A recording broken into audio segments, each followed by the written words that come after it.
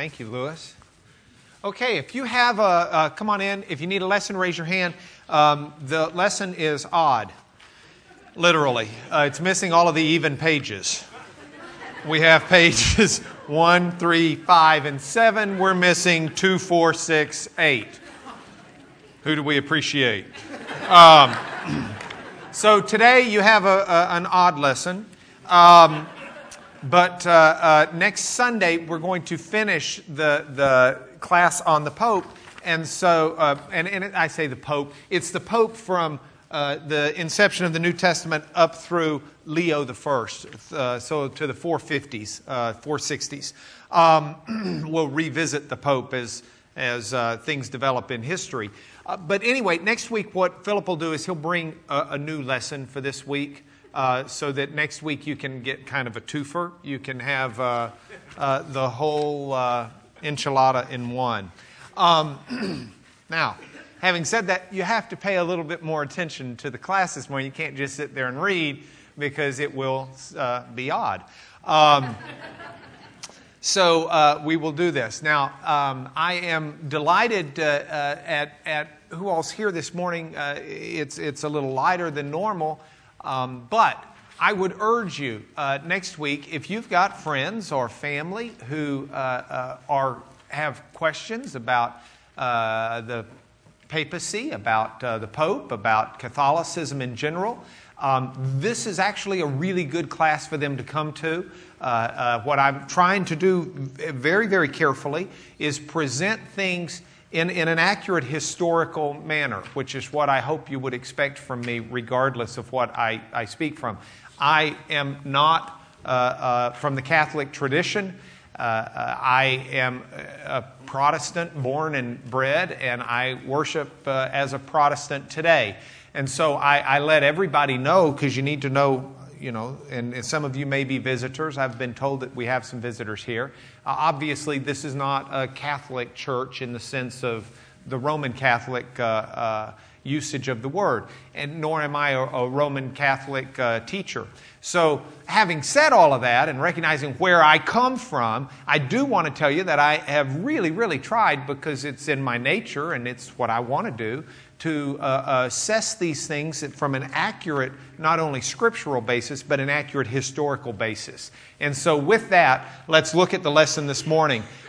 This is Vatican City in Rome, Italy. That's St. Peter's Square, and that's St. Peter's Cathedral. The Vatican City is technically not part of Italy, in the sense that it's not part of the Italian country and the Italian government.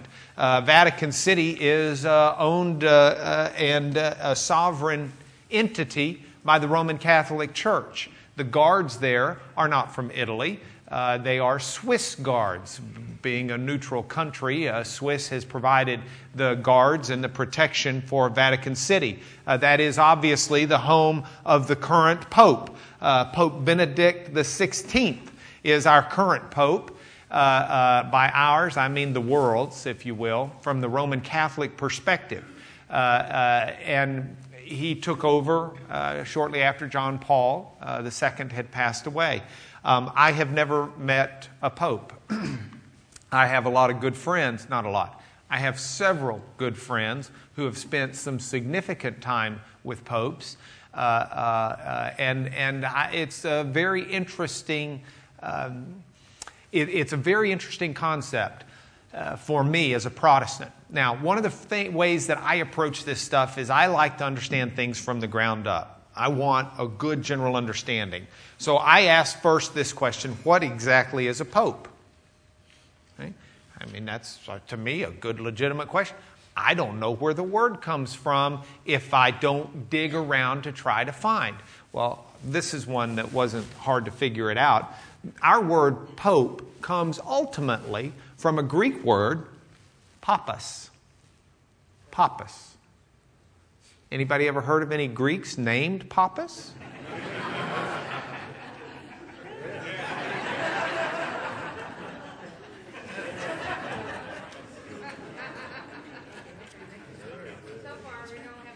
You with me there so far? Well, the Latins took the Greek word papas, and they changed it just a little bit. Just Papa. Papa. The Aramaic word, we were reminded this morning in our sermon, Abba. We have, I went to college in Tennessee. They've cut it down even further. Over there it's Paul. Or Ma. In English, Papa is father. And so the word that we translate or call, or the label now of Pope, literally means father. Now, how did the Pope become a father? Or how is the Pope a father? Well, we look at this both from a biblical perspective and a historical perspective. In the Bible, the word Pope is not used. In the Bible, you do not have, now you do have Paul calling Timothy his son in the faith, but you don't have the word Pope being used in your Bible, Old or New Testament. You do have the Bible talking about different offices. And if we look in our New Testament, for example, Paul writes in Titus 1:7 that Titus is to appoint elders or overseers for the churches. Paul says, this is what I do for all my churches. And in the process, Paul tells Titus what an overseer, and the Greek word for overseer is episkopos. Episkopos. And that's a word that can be translated bishop as well. In fact, it becomes the Latin bishop. Okay? So in a sense, since Paul is saying since a bishop or an overseer is entrusted with God's word, he must be blameless, and he goes on down the line. In Timothy, Paul gives the same, almost with some slight variation, list of what's required of an elder to Timothy. And some churches have what are called elders that preside over the churches. Historically, we'll deal with this development next week, but from a biblical perspective, what you have is the presence of a word that we would translate bishop, episkopos, or you could translate it an overseer, or you could translate it as an elder. Elder is actually a different word, but it's the same office, and that's clear from the context. So in the New Testament, bishops are also called elders. But we don't have the use of the word father for them or the use of the word pope. Now, let's go forward from the Bible. In the 200s, bishops are called papas. Bishops are called papas in the sense that they're spiritual fathers. And so in writings, we will see that the various bishops of the various churches in the various metropolitan areas are also called the spiritual fathers of the flock or the people that are there. So in a sense, you've got what now in the 200s, all the writing is in Greek for the church. We don't have them writing in Latin yet, so we don't have papa or we don't have pope yet. But you've got in essence Pope as a label, the spiritual father label being applied to any number of different bishops in the 200s. This continues through the 300s. It continues through the 400s in the same way. Now, once we reach the 500s, which technically we haven't reached yet, once we reach the 500, Papa, because at that point we've got a lot of Latin writers, is mostly only the Bishop of Rome.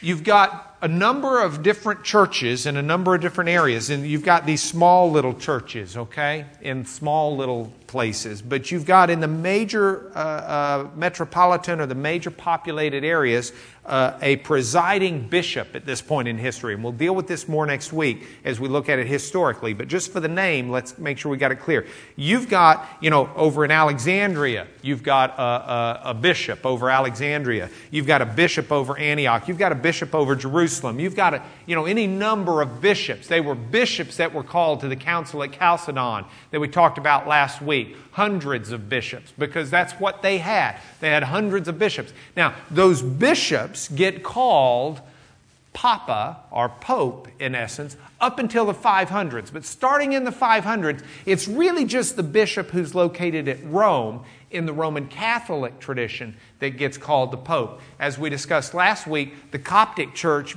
veers off in the 400s in Egypt. They've called their bishop Pope historically since the beginning and still call him Pope as well as their spiritual father.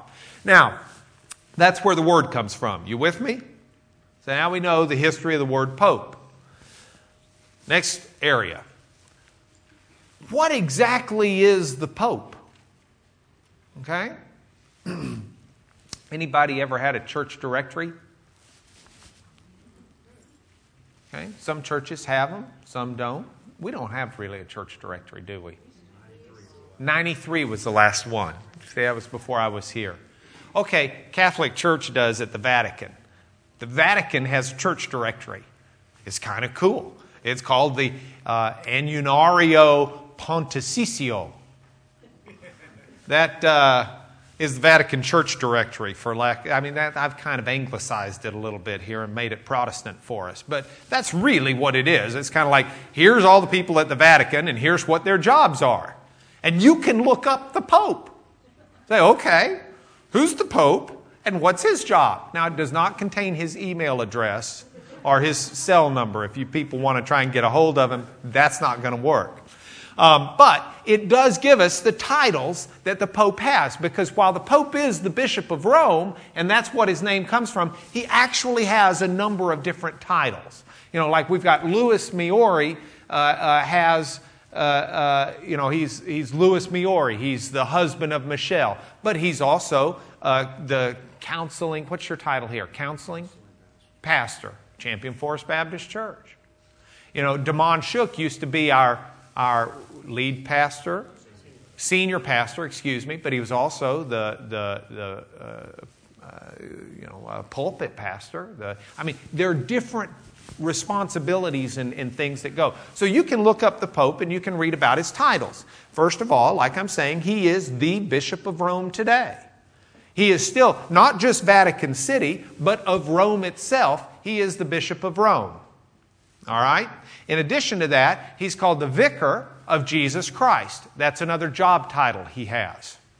A third title he has is as successor of the Chief of the Apostles. All right? He's got a fourth. He's the Supreme Pontiff of the Universal Church. He's got a fifth. He's the Patriarch of the West. He's the Primate of Italy. He is the Archbishop and Metropolitan of the Roman province.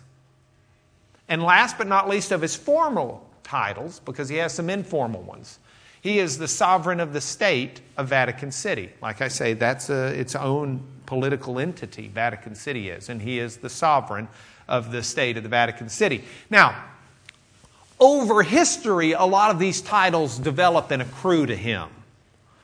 The Catholic Church would never say that these were all titles that were, for example, of Peter, okay, who supposedly was the first pope. The reason why is Vatican City isn't even a sovereign state at the time of Peter. There's no way Peter could have been the sovereign of the state of Vatican City. Patriarch of the West, Peter couldn't have been that. The West and the East hadn't even split off. And there weren't really divisions of West and East at that time. Italy wasn't a country at the time. So these are titles that become part of the Pope's job through history. We'll look at some of these next week as we chart through history with the Pope, and we'll see how they all come out. I will tell you that out of all of these titles, the one constant current, the source, if you will, for the Pope's authority is as the successor of the Chief of the Apostles.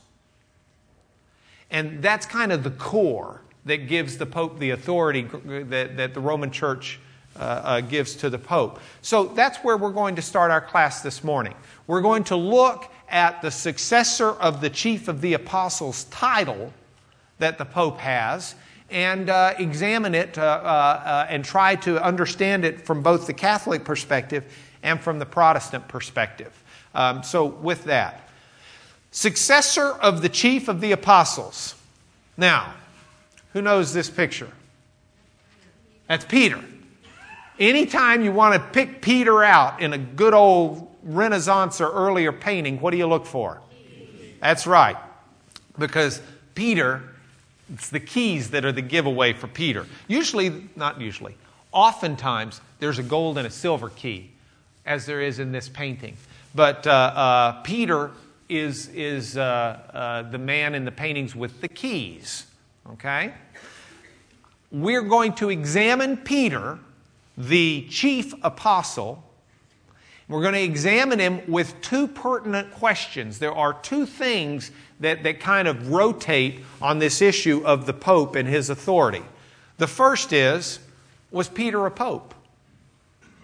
If you're the successor of the chief of the apostles, is Peter in fact a pope? All right? And then the second, were there successors to Peter?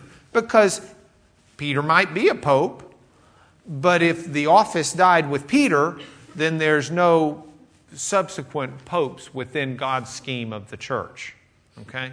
So we will look at scriptures that apply to these two questions because they're the core questions for the papacy. And the way we're going to do it this week, as I say, we're going to look at it from a New Testament perspective. Next week, we're going to get out the history books and we're going to see how this office unfolded through history, how history attests to it, and where history has its disputes with it as well. So, with that in mind, this week, let's start with Scripture. There are a number of scriptures that the Catholic Church uses to substantiate the doctrine of of the papacy. These are not, by and large, new scriptures.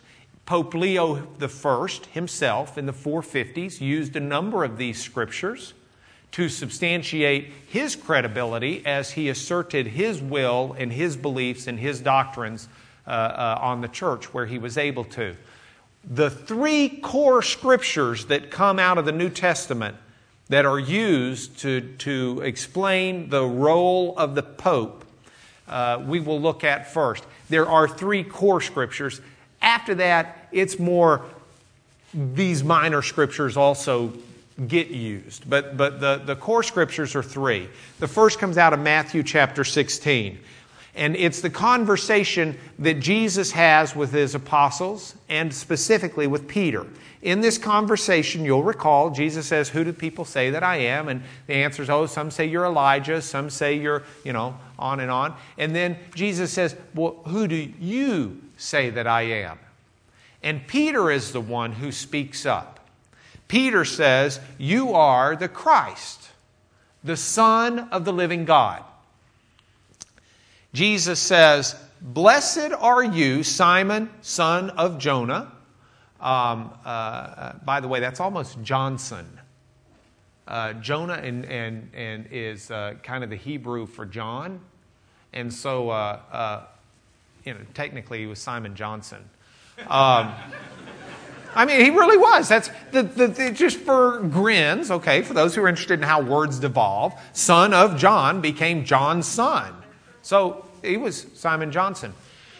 Blessed are you, Simon Johnson, Simon, son of Jonah.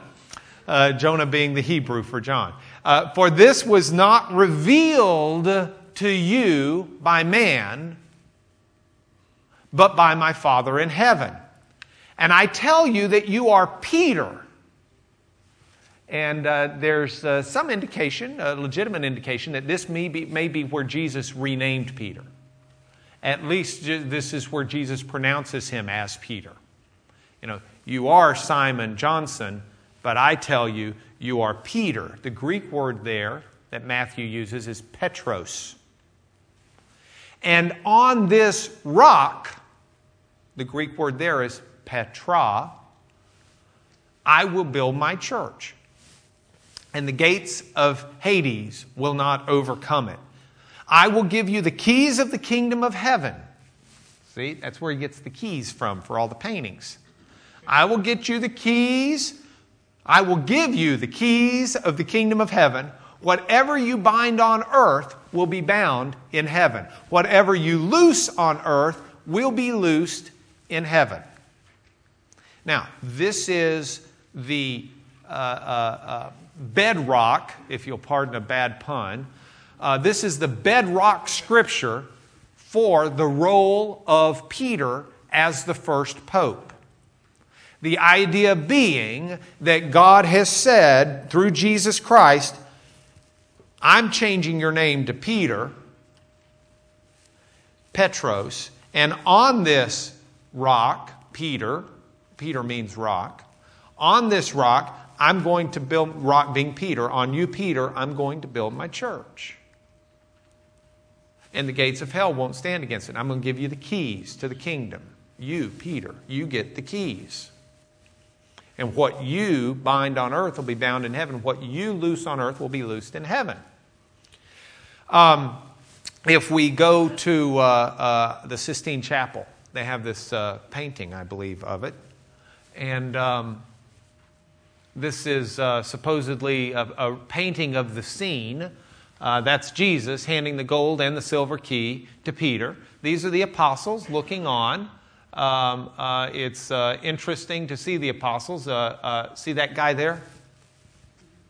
I will blow him up a little bit. Here he is.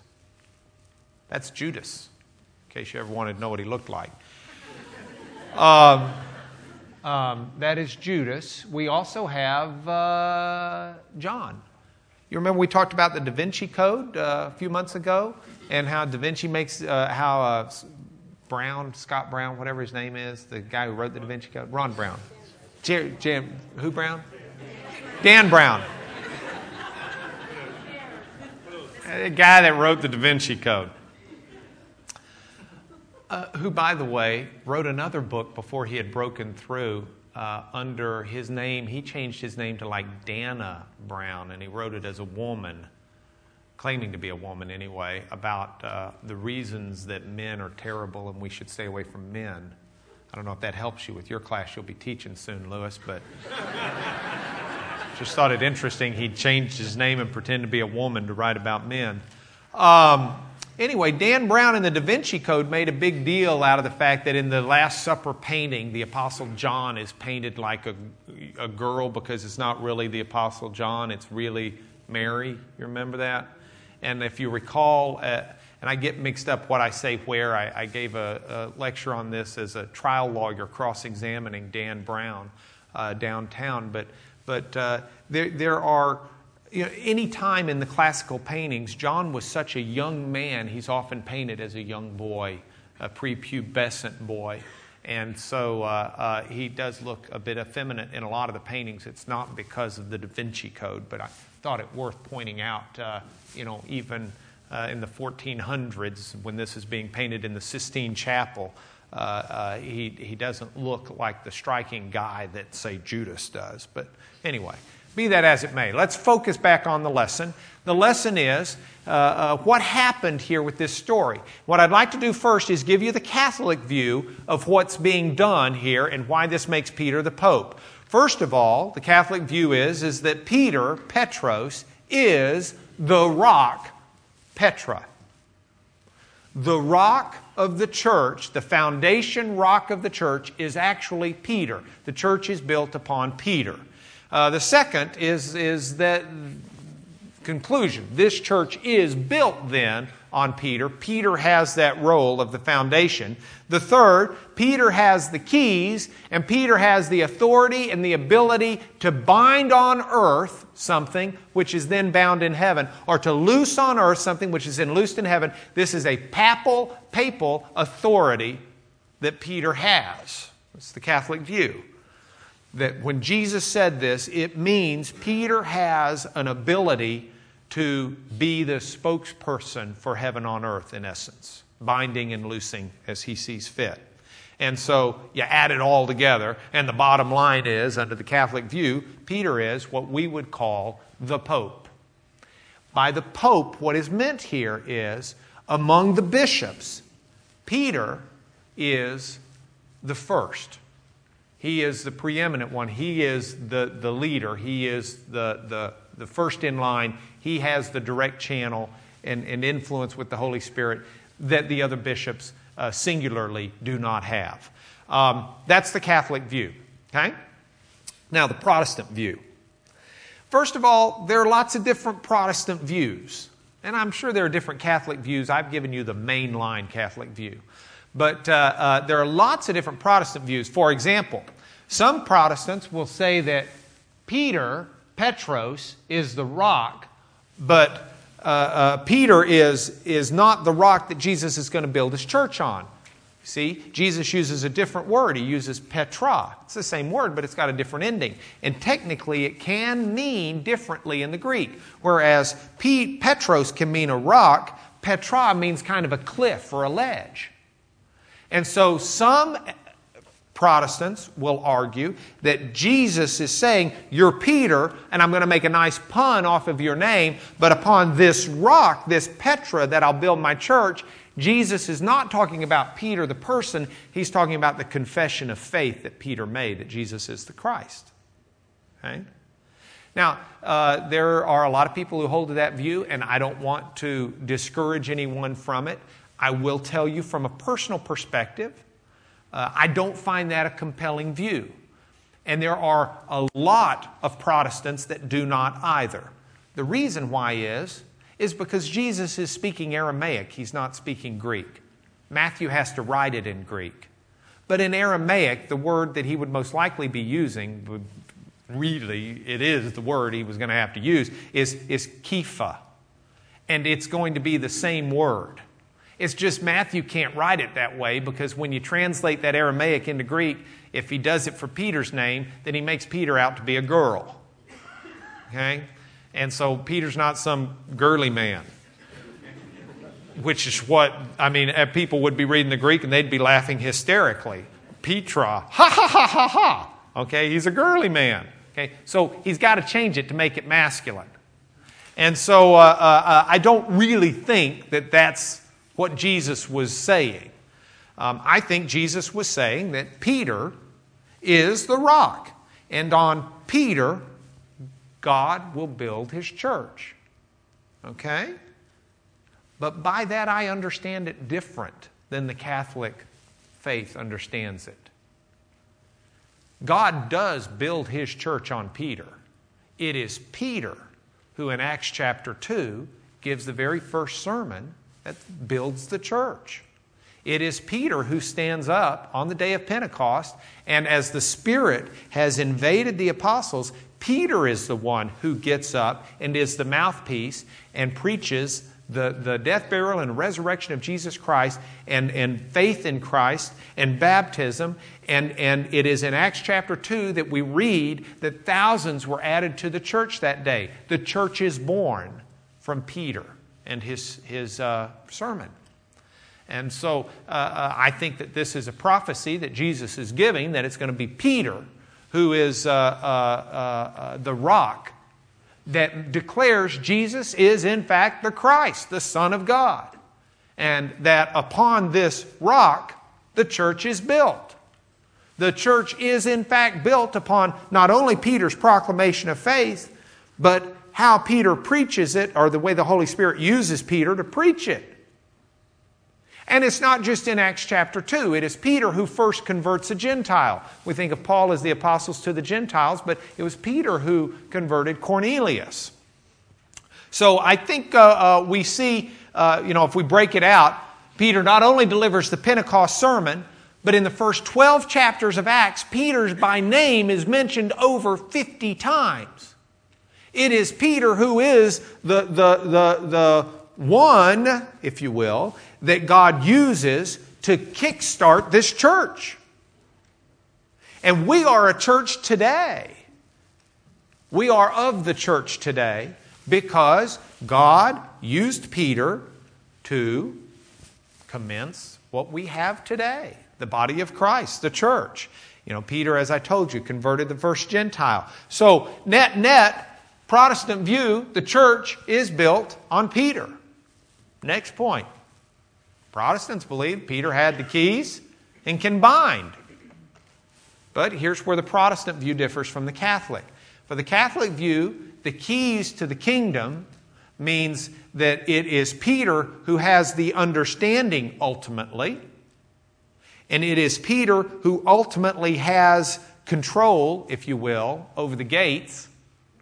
And it is a significant bestowal of eternal responsibility on Peter. Okay? The Protestant view of this passage is different. The Protestant view of this is, in a sense, if there is a storehouse of treasures on the other side of this locked door, and I want you all to enjoy the storehouse of treasures, I might give Castell the keys. But it doesn't mean Castell has all of the power and control. What it means is Castell's the one who gets to go unlock the door so we can all go in and enjoy the treasures because he has the keys. And you see, Peter had the keys in the sense that it's Peter who opened the door on Pentecost and opened the door to the church. And that's the Protestant perspective. Now, it does say that Peter has authority, and whatever Peter binds on earth will be bound in heaven. Whatever Peter looses on earth will be loosed in heaven. But if you just flip over 2 more chapters to Matthew chapter 18, you'll see Jesus saying that same thing to all of his apostles. That was not uniquely Peter had this power. That was a power that Jesus says he gave to all of his apostles. So, net, bottom line, in essence, same passage of Scripture. The Protestant approach is there's no special, unique office that is set up for Peter out of this passage. That's the bottom line question. Was Peter getting a special office that would continue at the discretion of certain elements of the church until the end? In other words, was there an office of Pope? And this office is going to continue to be in effect with power and control, with the church being able to figure out who the next successor would be until the end of days. And that's the ultimate question that's here. Now, that's the first passage, Matthew 16. The second major passage used within the Catholic tradition for this, even back at the time of Pope Leo, is in John 21. Now, this is after Peter has betrayed Christ 3 times before the cock crowed, remember? Christ is crucified, resurrected, and Christ appears to his apostles and a number of other people as a risen Lord. When Jesus has his encounter with Peter here, as John relates it, Peter and the others have been out fishing. They can't catch anything. Jesus tells them where to catch. They catch. They come on shore and said, they ultimately figure out it's the Lord, but Jesus has got a fire going. They have fish for breakfast. I don't like fish. I can't imagine eating fish for breakfast, but they do, and that's okay. They had fish for breakfast. Who in here has ever had fish for, I'm not talking like a tuna sandwich. I mean fish for breakfast. Y'all are sick. But you're much more apostolic than I am. During this, after this breakfast meal is enjoyed, Jesus says, Peter, do you love me? And Peter says, yes, Lord, you know I love you. And Jesus says, feed my sheep. Then Jesus asks Peter again, Peter, do you love me? He says, well, you know I love you. 3 times he's asked. And it's, you can almost see Peter pulling his hair out. Where am I missing this? And there's a lot to that passage. You go back to our biblical literacy class and look at it. There are different Greek words that John's using to maybe show a different idea that Jesus and Peter had on what love is. But ultimately, the Roman Catholic perspective on this passage is that for 3 times, and in a sense, there are many times in the Old Testament where 3 is used as emphasis. Okay, you do it 3 times for emphasis. And that's still true in the New Testament. Paul will say the same thing 3 different ways for emphasis. 3 times Jesus says it because he wants to emphasize, Peter, you have responsibility, you, Peter, for feeding my sheep and for tending to my sheep. That's your responsibility. And so this is seen as a role. Now, I tried to get a picture of that. And the best I could do is this red chalk drawing from the 1400s. And it doesn't really add much when I'm this close. I doubt it adds much to you back there, but we'll use it as a backdrop anyway for the Feed My Sheep passage. Catholic view and the Protestant view. The Catholic perspective is this was a special ordination to Peter to take Jesus' spot as a shepherd and feed and tend to the sheep, the flock, the church. This is Jesus, in essence, taking his authority and handing it to Peter, saying, I'll be departing. I want you to take responsibility to feed and tend to my sheep. Okay? The Protestant perspective is, Peter has just denied Christ 3 times. Jesus has come back. It's Jesus' first real heart-to-heart with Peter. Peter is clearly discouraged. He went out and wept. He wasn't even at the crucifixion because he couldn't handle it. He felt like this is the Peter who said, I'll never betray you, Jesus. And Jesus says, oh, yes, you will. He says, no, I don't care if everybody else falls away. I'm with you to the bitter end. Jesus says, no, Peter, I tell you, 3 times before the cock crows, you're going to betray me 3 times before the cock crows twice or whatever. And Peter says, this just isn't going to happen. And yet it does. And when it happens, Jesus manages to catch Peter's eye while Jesus is being abused. And the cock crows, and Peter goes away. And this is, from the Protestant perspective, this is our Lord coming back to Peter, saying, hey, I never wrote you off. I knew that was going to happen. You love me? Yes, I love you. I want you to feed my sheep. I want you to take care. From a Protestant perspective, this isn't different than me telling Gary Greer, Jesus wants you to feed the sheep. The reason I teach on Sunday morning is out of a conviction that Jesus wants me to feed his sheep. I'm a sinful person. I've done horrible things in my life that I wish I had not done. I wish I could turn the clock back and change a number of events in my life. But Jesus still today loves me and still charges me. If I love him, he's got a purpose for me.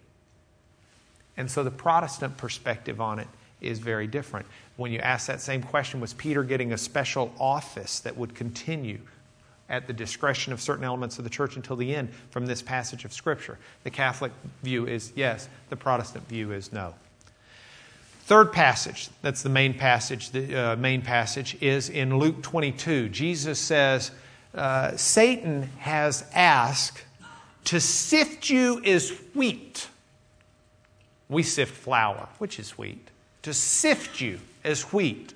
But I've prayed for you, Simon, that your faith may not fail. And when you've turned back, strengthen your brothers. In other words, I've prayed for you that you're not going to lose your faith won't fail, but you are going to deny me, and then turn back. And when you turn back, strengthen your brothers.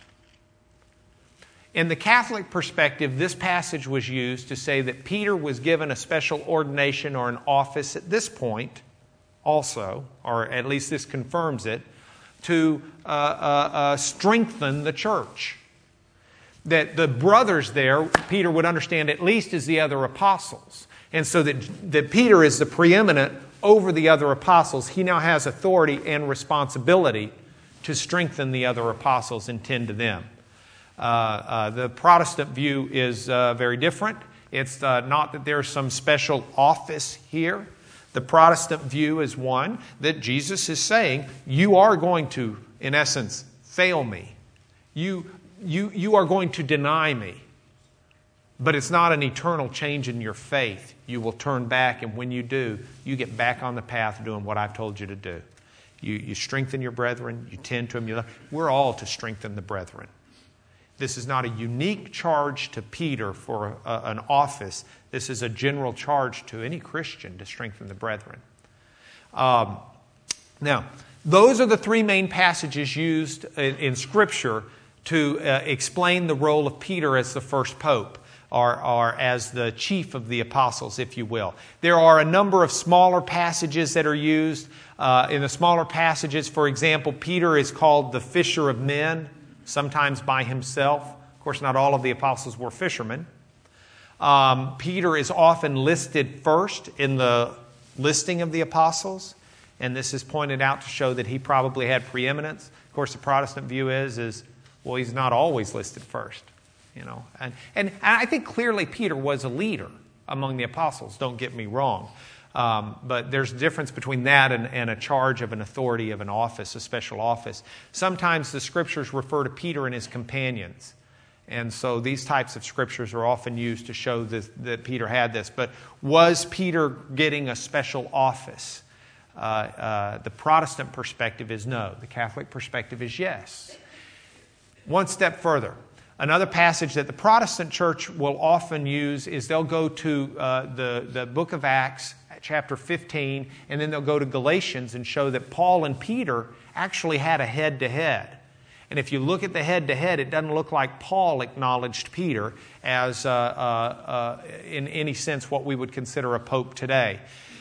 Paul, in Acts chapter 13, becomes the center focus for the book of Acts. And just as Peter was for the first 12 chapters, Paul is after that.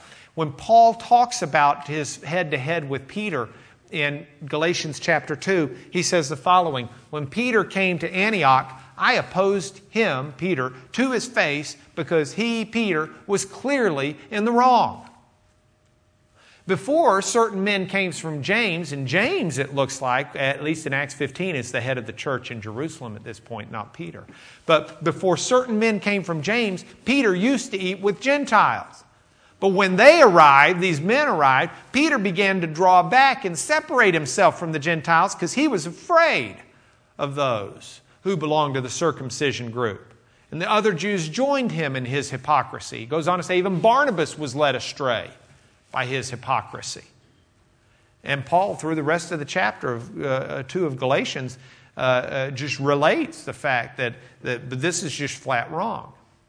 And so from a Protestant perspective, that is a passage that's used to say time out. It doesn't look like Peter had a special office that required at least Paul to say, you've got a word from God that's beyond mine. Now, the Catholic response to this is one that says popes aren't perfect. Popes have never been perfect. There have been horrible popes in the history of the church, and the Catholic Church readily acknowledges this. Popes are not perfect. The infallibility issue we'll talk about later because that doesn't come up for history for a long time. But even that, the Pope once a week has confession. Okay, he's got his own special priest that comes to him for confession. The Catholic Church has no pretense that the Pope is perfect, nor that the Pope's ever been perfect. And so they say, so Peter messed up and he was wrong and he was a hypocrite and got called on it, and so be it. Much like the Old Testament high priest, it doesn't change just because he's corrupt or he's not doing something right or he's just flat wrong. It doesn't change the office itself that God set up. And that's the Catholic perspective on that. Now, I do want us to underscore a second part of this question because it's more what we'll look at next week with the history part. But that is, not only was Peter getting a special office, but is it one that would continue? In other words, the apostles were the apostles. If you go to a Mormon church today, they'll tell you we should still have 12 apostles because we had 12 in the New Testament and it's continued. Protestant churches, by and large, don't say we have 12 apostles anymore. The apostolic office died with the apostles. So there's a question of if Peter had a special office, is it an office that continued into the future? Or was it a unique thing that applied to that New Testament church as the church's doors were opened and the church was built? That's a question we'll look at next week. At this point, though, we'll interrupt the lesson, send you home with 3 lessons points for home, and then we'll rejoin next week and hopefully we'll even out the odd lesson that you were handed. Christ loved the church. Christ gave himself up for the church to make her holy. Christ has cleansed the church by the washing with water through the Word, and the reason was to present the church to himself is a radiant, a shining church, a clean, pure, radiant church, without stain, without wrinkle, without blemish, holy and blameless. There's no dispute on that issue. That is what the church is called to be. That is what children of God are called to be, united together. Second point, Jesus does care about the unity of His church. If you go back to John and Jesus' prayer before he is crucified, He spends a significant portion of that prayer praying for the unity of the church. It means something to Jesus for people who put their faith in Him to hold each other accountable and to see each other as family. And then third, from Dale Hearn, he brought out a great scripture from 2 Samuel that regardless of where you see the Pope in terms of being among the bishops or being first among the bishops or a successor to Peter in his role, there is no doubt about this, and that is God is my rock. God is my fortress. God is my deliverer. My rock in whom I take refuge. My shield and the horn of my salvation. And that's the God that we all worship and adore.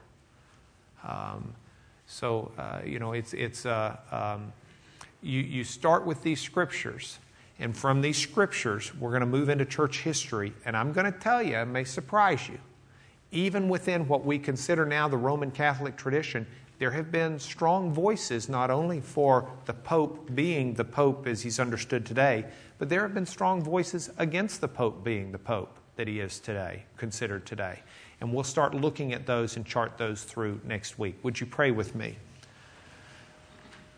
Our Father in heaven, it is so nice to come before you without a doubt in our mind that you love us, that you died for us, that you care for us. Father, it is my prayer that your Spirit will permeate our being, that we'll take your love and your tenderness and your compassion, and that it will change the way we treat not only our earthly family, but our heavenly family as well. May we have the compassion that you have. May we have the love and the devotion and the care that you have. And may we seek, Lord, to please you by what we do, and not what we're brought up with, and not what we're bound to by habit, but simply by you, what you've done for us, the way you love us, and what we can learn about you through your Spirit and your Word. That is our prayer in the name of Jesus. Amen.